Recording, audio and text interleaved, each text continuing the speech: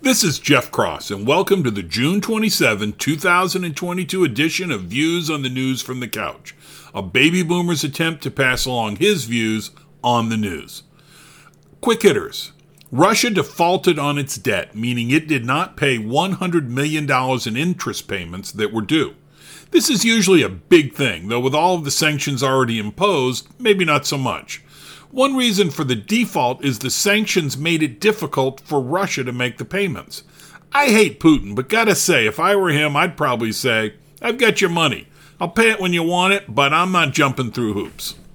An article says that Putin has lost so many senior officers in Ukraine that he is calling up an old fat retired general to lead the effort. Not a good look. The Colorado Avalanche won the Stanley Cup. Many New York City prosecutors are quitting over soft-on-crime policies. Moving on. The G7 is meeting in Germany. A few tidbits. Zelensky urged them to give him anti-aircraft systems. The G7 are trying to raise $600 billion to invest in infrastructure projects in the developing world. China has a Belt and Road program where they loan money to developing countries to tie them into China's orbit, and this new G7 effort is to counter the Belt and Road program. I linked to a campaign ad by a Republican running for Congress in Virginia. Admittedly, she offers no solutions in the ad. Still, a devastating ad. I could see Biden's approval numbers dropping a few points just from a bunch of ads like this running across the country. Roe v. Wade was overturned, not modified or tweaked. Tomorrow I will cover this ruling in depth. Let me quote the key sentence in the ruling. Quote, held, the Constitution does not confer a right to abortion. Roe and Casey are overruled, and the authority to regulate abortion is returned to the people and their elected representatives, end quote. The linked New York Times article by Kate Zernike will make you think this is Partisan Monday. It is titled, quote, How Did Roe Fall Before the Pivotal Ruling a Red Wave, end quote. It's a long and at times tedious essay on the increasing power of Republicans at the state level starting in 2010, and also how they used that power to start chipping away at Roe.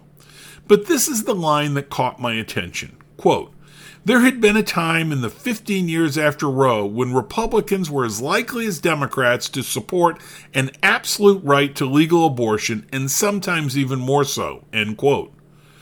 After reading that, my thinking is our divisive politics may not have created Roe. Roe may have created our divisive politics. And the key is by nationalizing the abortion issue. If you go back a number of years, a small rural state was not going to have much of a political discussion on abortion, and they were going to vote Republican. New York was not going to have much of a discussion on abortion, and they were going to vote Democrat. Roe nationalized the issue and brought the issue into the national parties. Anyway, here we go again. I slightly remember a comedy line in a movie that kept repeating, "You had one job." Niger had a tree in Tin Air.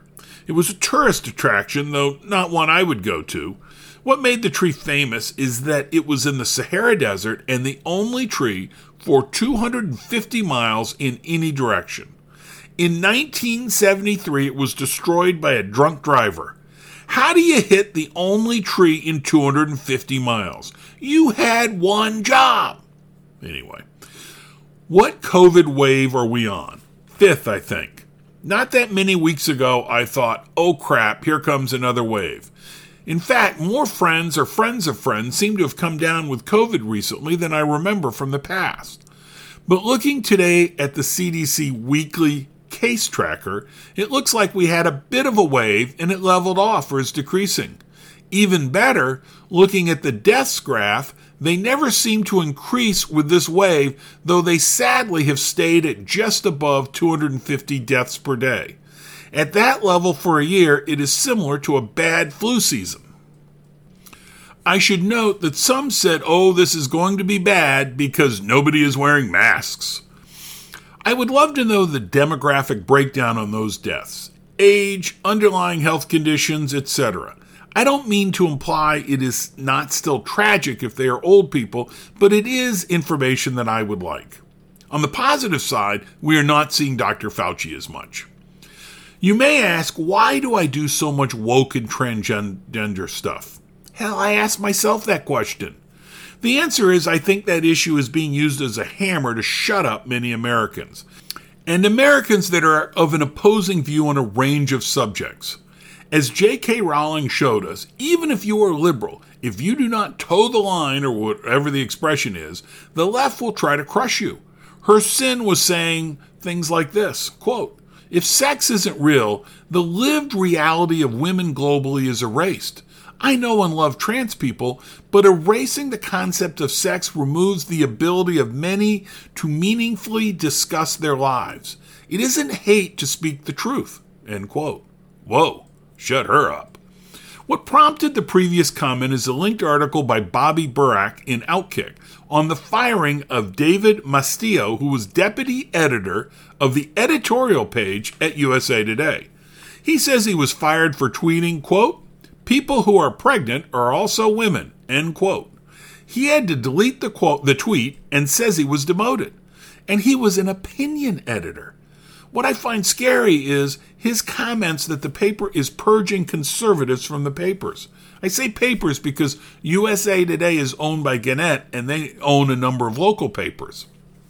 The linked article by Rob Shimshuk says 47 out of 50 law schools are liberal, and that while 35% of lawyers across the country are conservative, only 15% of law professors lean conservative, according to a recent study, end quote. If that is because conservatives don't want to be law professors, then shame on conservatives. I get all nerdy on you by linking an abstract of a statistical study trying to get at discrimination of conservatives in hiring at law schools. The author James Cleeth Phillips said he found it. I'm guessing if there's discrimination on hiring, then there is other discrimination after hiring. Do readers benefit from hearing only one side of issues, the liberal side? Do law students benefit by hearing mostly one side of the issues, the liberal side? Do other Americans benefit by tuning out those voices and only listening to Fox News, or reading the New York Post, or more fringe news sources? The answer in all cases is no. Further, where are the centrists or moderates in the political discussion? Do they exist, or do we not click on them? Or the restrained liberal or restrained conservative who have a view but are respectful of the other side? Are they non-existent, or do we not click on them so they are silenced? Are we the problem? Thanks for listening to Views on the News from the Couch. If you like this podcast, please share with your friends. If you did not like it, please share with the rest of the folks you know.